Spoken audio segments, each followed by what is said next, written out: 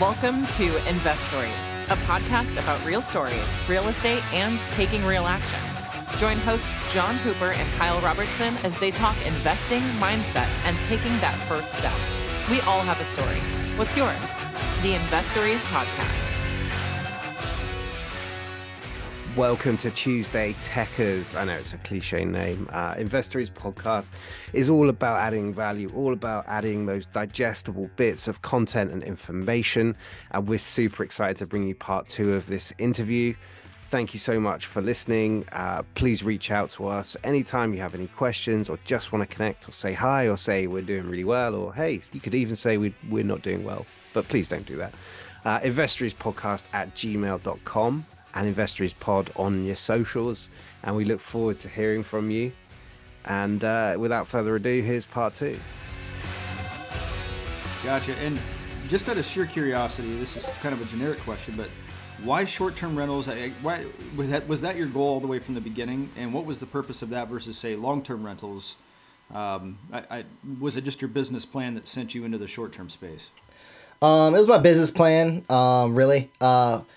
I've always been a tech guy, and when I bought my house, I was familiar with Airbnb, and I was kind of like on the Airbnb train when it first came in.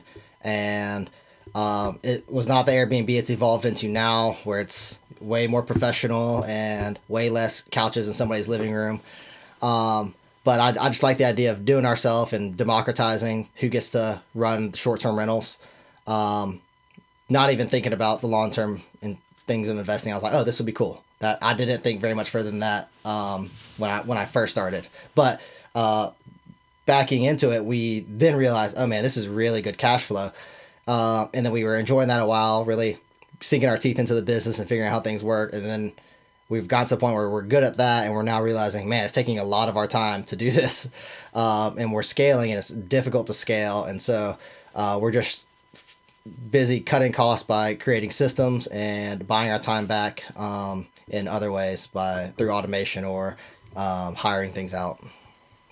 So in terms of learning that piece, learning short-term rental, that first step, what did that look like? Did you take courses or just read or jump feet first in? I was a jump feet first in kind of person, and that did not turn out well. I did it so the timeline of this coincides with before I was married to my wife. And so we were just dating at the time, and she was very hands-off about me listing my Airbnb, even though she saw lots of things wrong with the way I was listing it or the condition my property is when I listed it. And I listed it and had first a guest come, and I thought it was clean by my standards, but this guest did not believe it was clean. She was like, I can't believe this is what your place looks like. I was like, I'm sorry, I'm a new host. What can I do to make it better? We'll refund your money. Can you give us like feedback? And then she gave us like 2 pages worth of things that were wrong with the Airbnb. And I was like, oh, maybe this is a little harder than I thought. And then that's where my wife, when we were dating, she's like, may I suggest a few things? And she was like, your walls are blank. You don't have any of this. You don't have any of that. All these things I just completely overlooked. Just because I was focused on this was cool. This is an Airbnb. I'm guessing she knows you enough to know that you need to learn the lesson first before. She does. Okay, yeah. She's very good at that.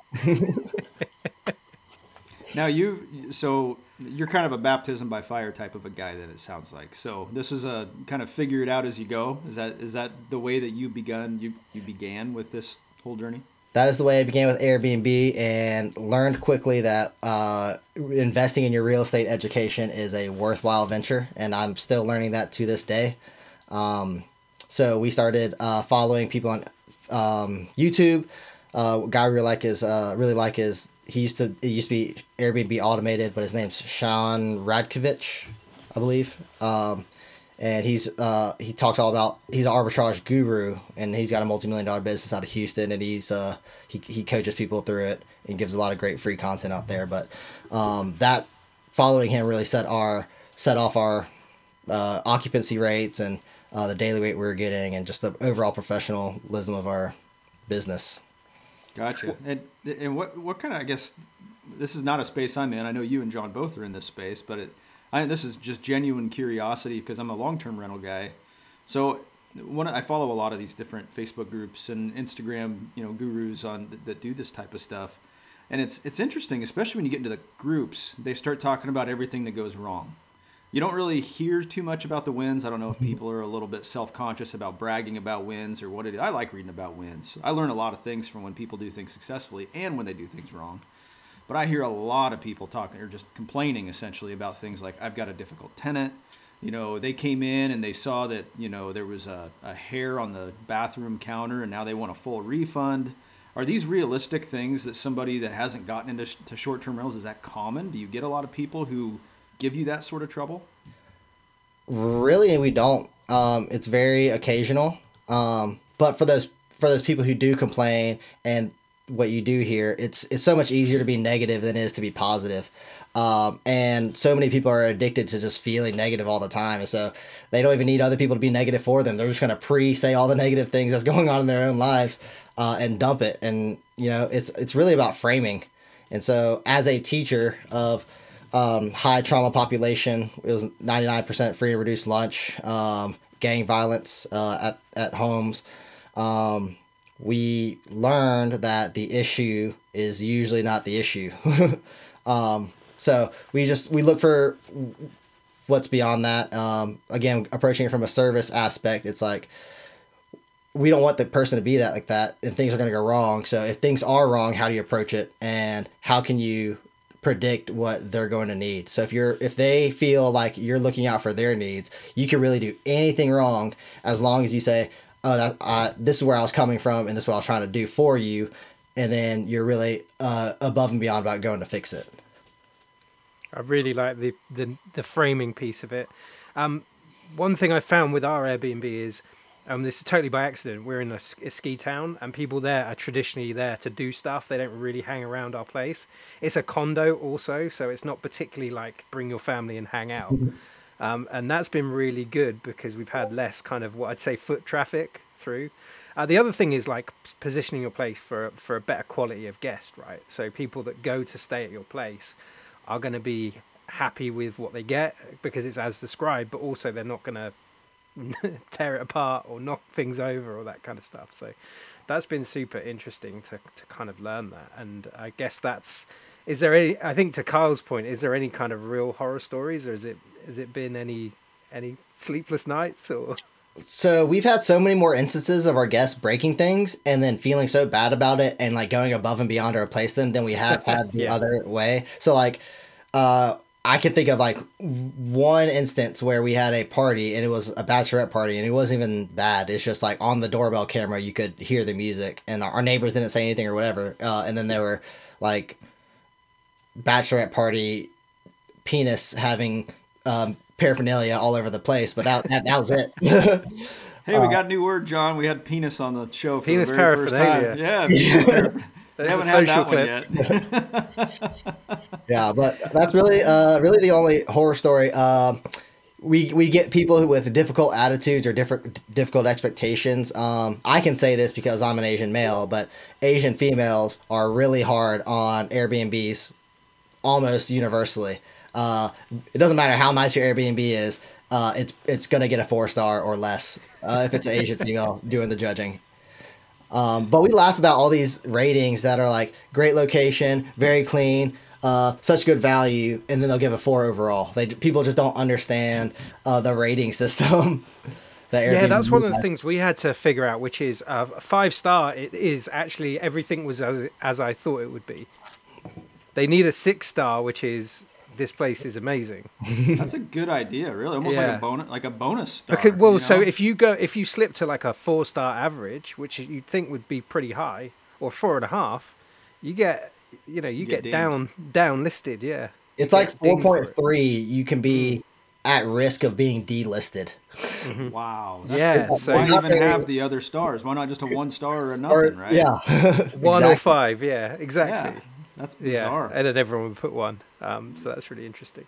In terms of that kind of movement from, well, the short-term rental stuff and then the investing in tiny homes, I'd love to get your take on then how you finance those things. So we've gone through arbitrage and set that up, and it's going really well. moving on to the tiny homes, was that an arbitrage deal as well? Or was They that seller were finance? they were both arbitrage deals, and they've turned into partnerships with the Got tiny it. home builder. So we're still under a rental contract, but right now he's like, if it's not working, it's not working. We'll change it. I can move it. He's just so happy the way we've redecorated. So we already had it running as an Airbnb. We went after him and added all these things that he didn't think about, which is part of it. Sometimes you don't realize what people need until 100 people have asked for the same thing. And then his business was not hospitality, which is what Airbnb is. If you're not a hospitable person, don't feel like you're going to be successful in a hospitality business. And that's where these people who are complaining all the time, I bet these people who are complaining all the time complain about everything in all aspects of their life, in addition to the Airbnb guest that they're complaining about. So I'm really fascinated by the tiny home, especially the community aspect. I think, we invest in Big Bear, and I think a Big Bear tiny home community would be really cool, and especially for short-term rentals. What makes a good tiny home? What's a good listing for a tiny home? What makes a good short-term rental? For tiny home, it needs to be cozy, and it's a fine balance between feeling claustrophobic and then having space to do things. And so part of that is just putting just the right amount of stuff in it, and then part of it is like, what do you have for dual usage, and then who you market to. So ours aren't super fancy.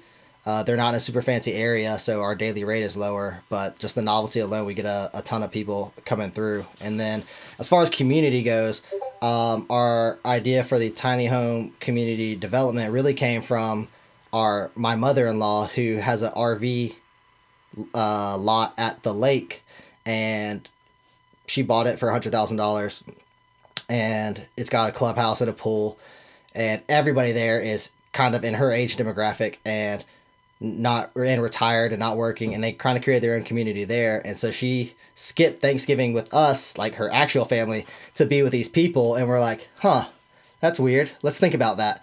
And it's because she feels like she belongs there. Those are her family day to day, and she wanted to celebrate a holiday with them.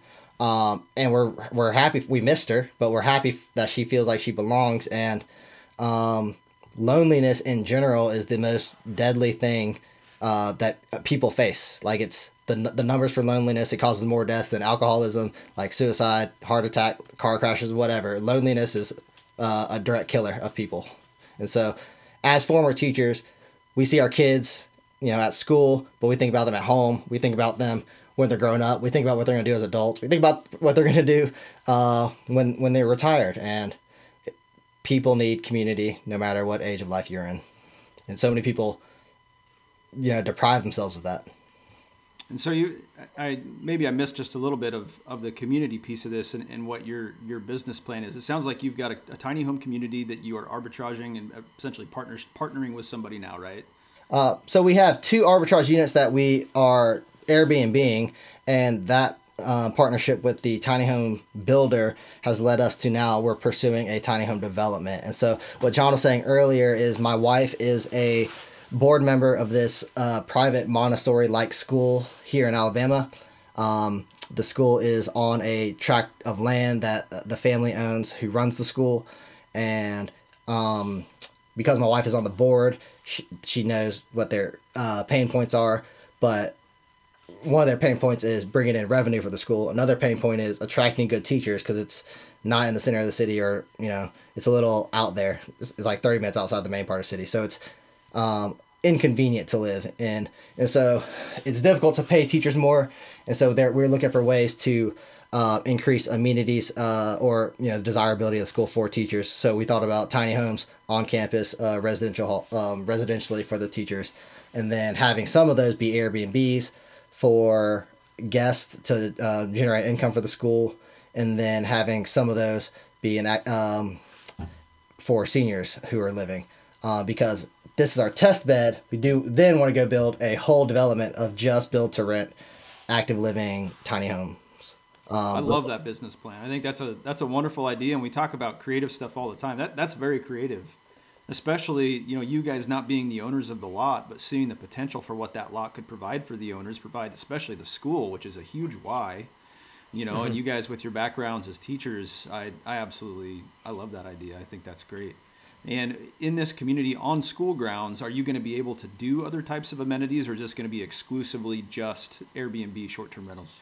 I think we're going to start with just the tiny homes and not any amenities. But when we go out to build our whole community, which we've actually got a lot of feedback from and a lot of interest from capital partners all over the country. As soon as I tell them this idea, they're like, we would love to do that here.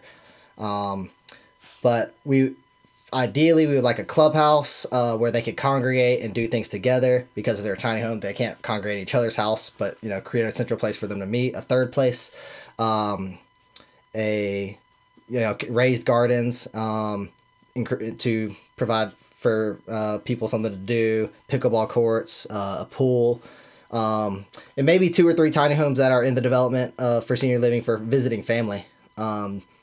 So people can come visit their grandparents and then have a place to stay for themselves. I like it. I kind of want to live there. It sounds good. And we're really big about mixed generation communities. Being Asian, that's a common thing with us. And then Americans are like, after a certain age, I'm never going to see my parents again. Or I see my parents twice a year. Or I see my parents once a year, and then the rest of the time you're in a home. And so I'd love to see that change, because I'm close with my parents, and yet my dad lives 45 minutes away, my mom lives halfway across the country, and it's like, and you're absolutely right, I wish that family unit would continue to stay closer, but it's almost like when the information age began, all of a sudden everybody wants to go everywhere, and I'm a traveler, I like to travel too, but it's like, I want my home base to have everything that makes me feel comfortable and happy right next to me, but I don't get that because everybody's gone, and I think a lot of us face the exact same thing. So creating a community like that, I think that's a great idea. Thank you for listening to this episode of Investories podcast. And as you can imagine, we're super stoked with that content, amazing strategies, amazing techniques that we've really been able to dig into. And we're looking forward to bringing kind of the next phase of that, which is really all about the case study, kind of real world examples, and how you can do the same. We're going to call it Wednesday Wins, and we're going to tackle that on the next episode. Thank you for listening to the Investories podcast. We all have a story. What's yours? The Investories podcast.